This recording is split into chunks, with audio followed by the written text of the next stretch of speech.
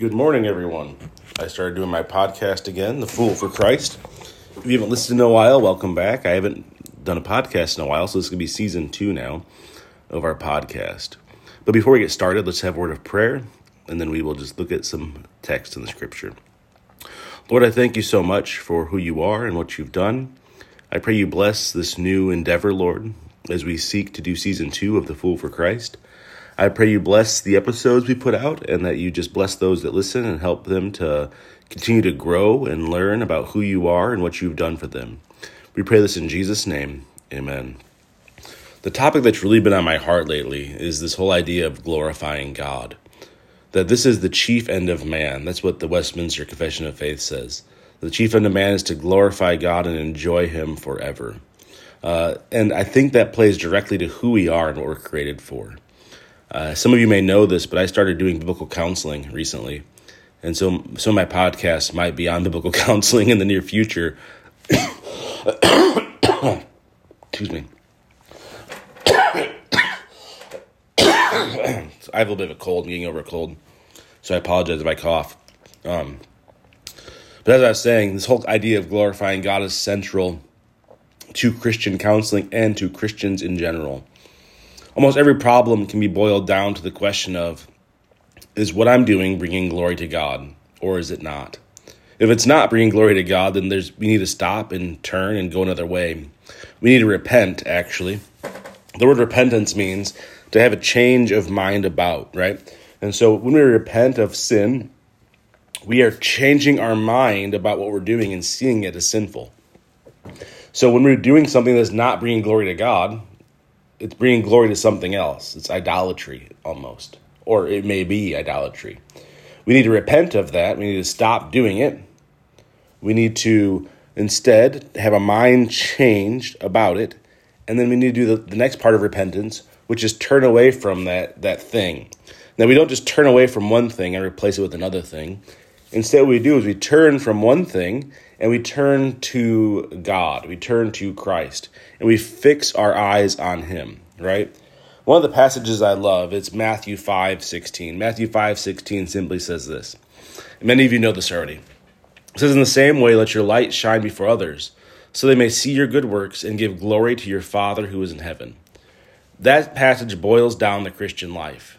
All of us should be striving to let people see our good works, not so they can bring glory to us or bring glory to the thing we're doing. That's idolatry, right? So we're trying to bring glory to anything other than Christ. It's idolatry. So we need to repent of idolatry. Instead, we do good things. We do those good things so that people can give glory to our Father who is in heaven. The point here is, as Christians, we strive to bring honor, glory, and praise to God because he is the only one who is worthy of that. Revelations 4:11 says, "Worthy are you, our Lord and God, to receive glory and honor and praise. For you created all things, and by your will they exist and were created."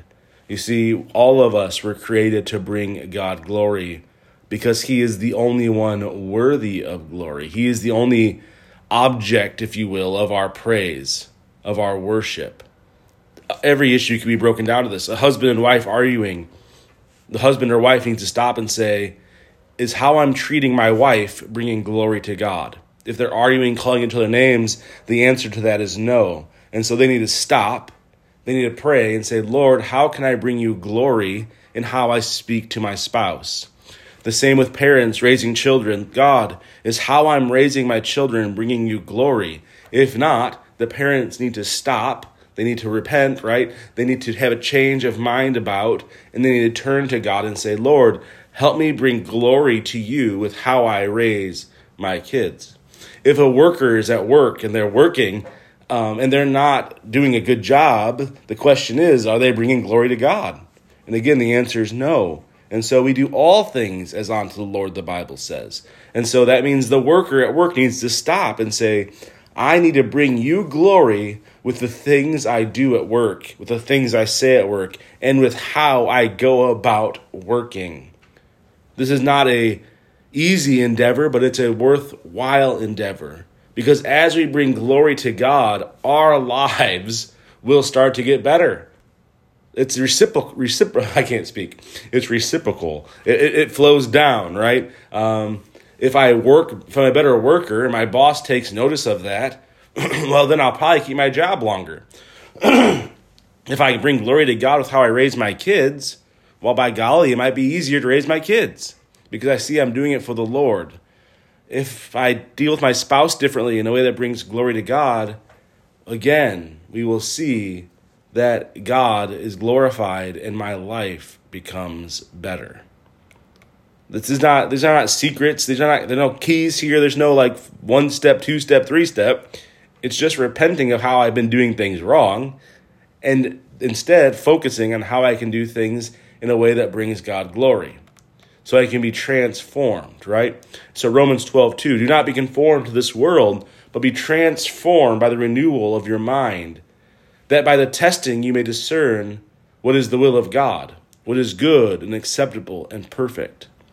So our minds are transformed as we repent, as we turn from doing things in ways that do not bring God glory. Our minds are transformed because they are changed on how we view that thing, and we start to instead bring God glory with everything that we do.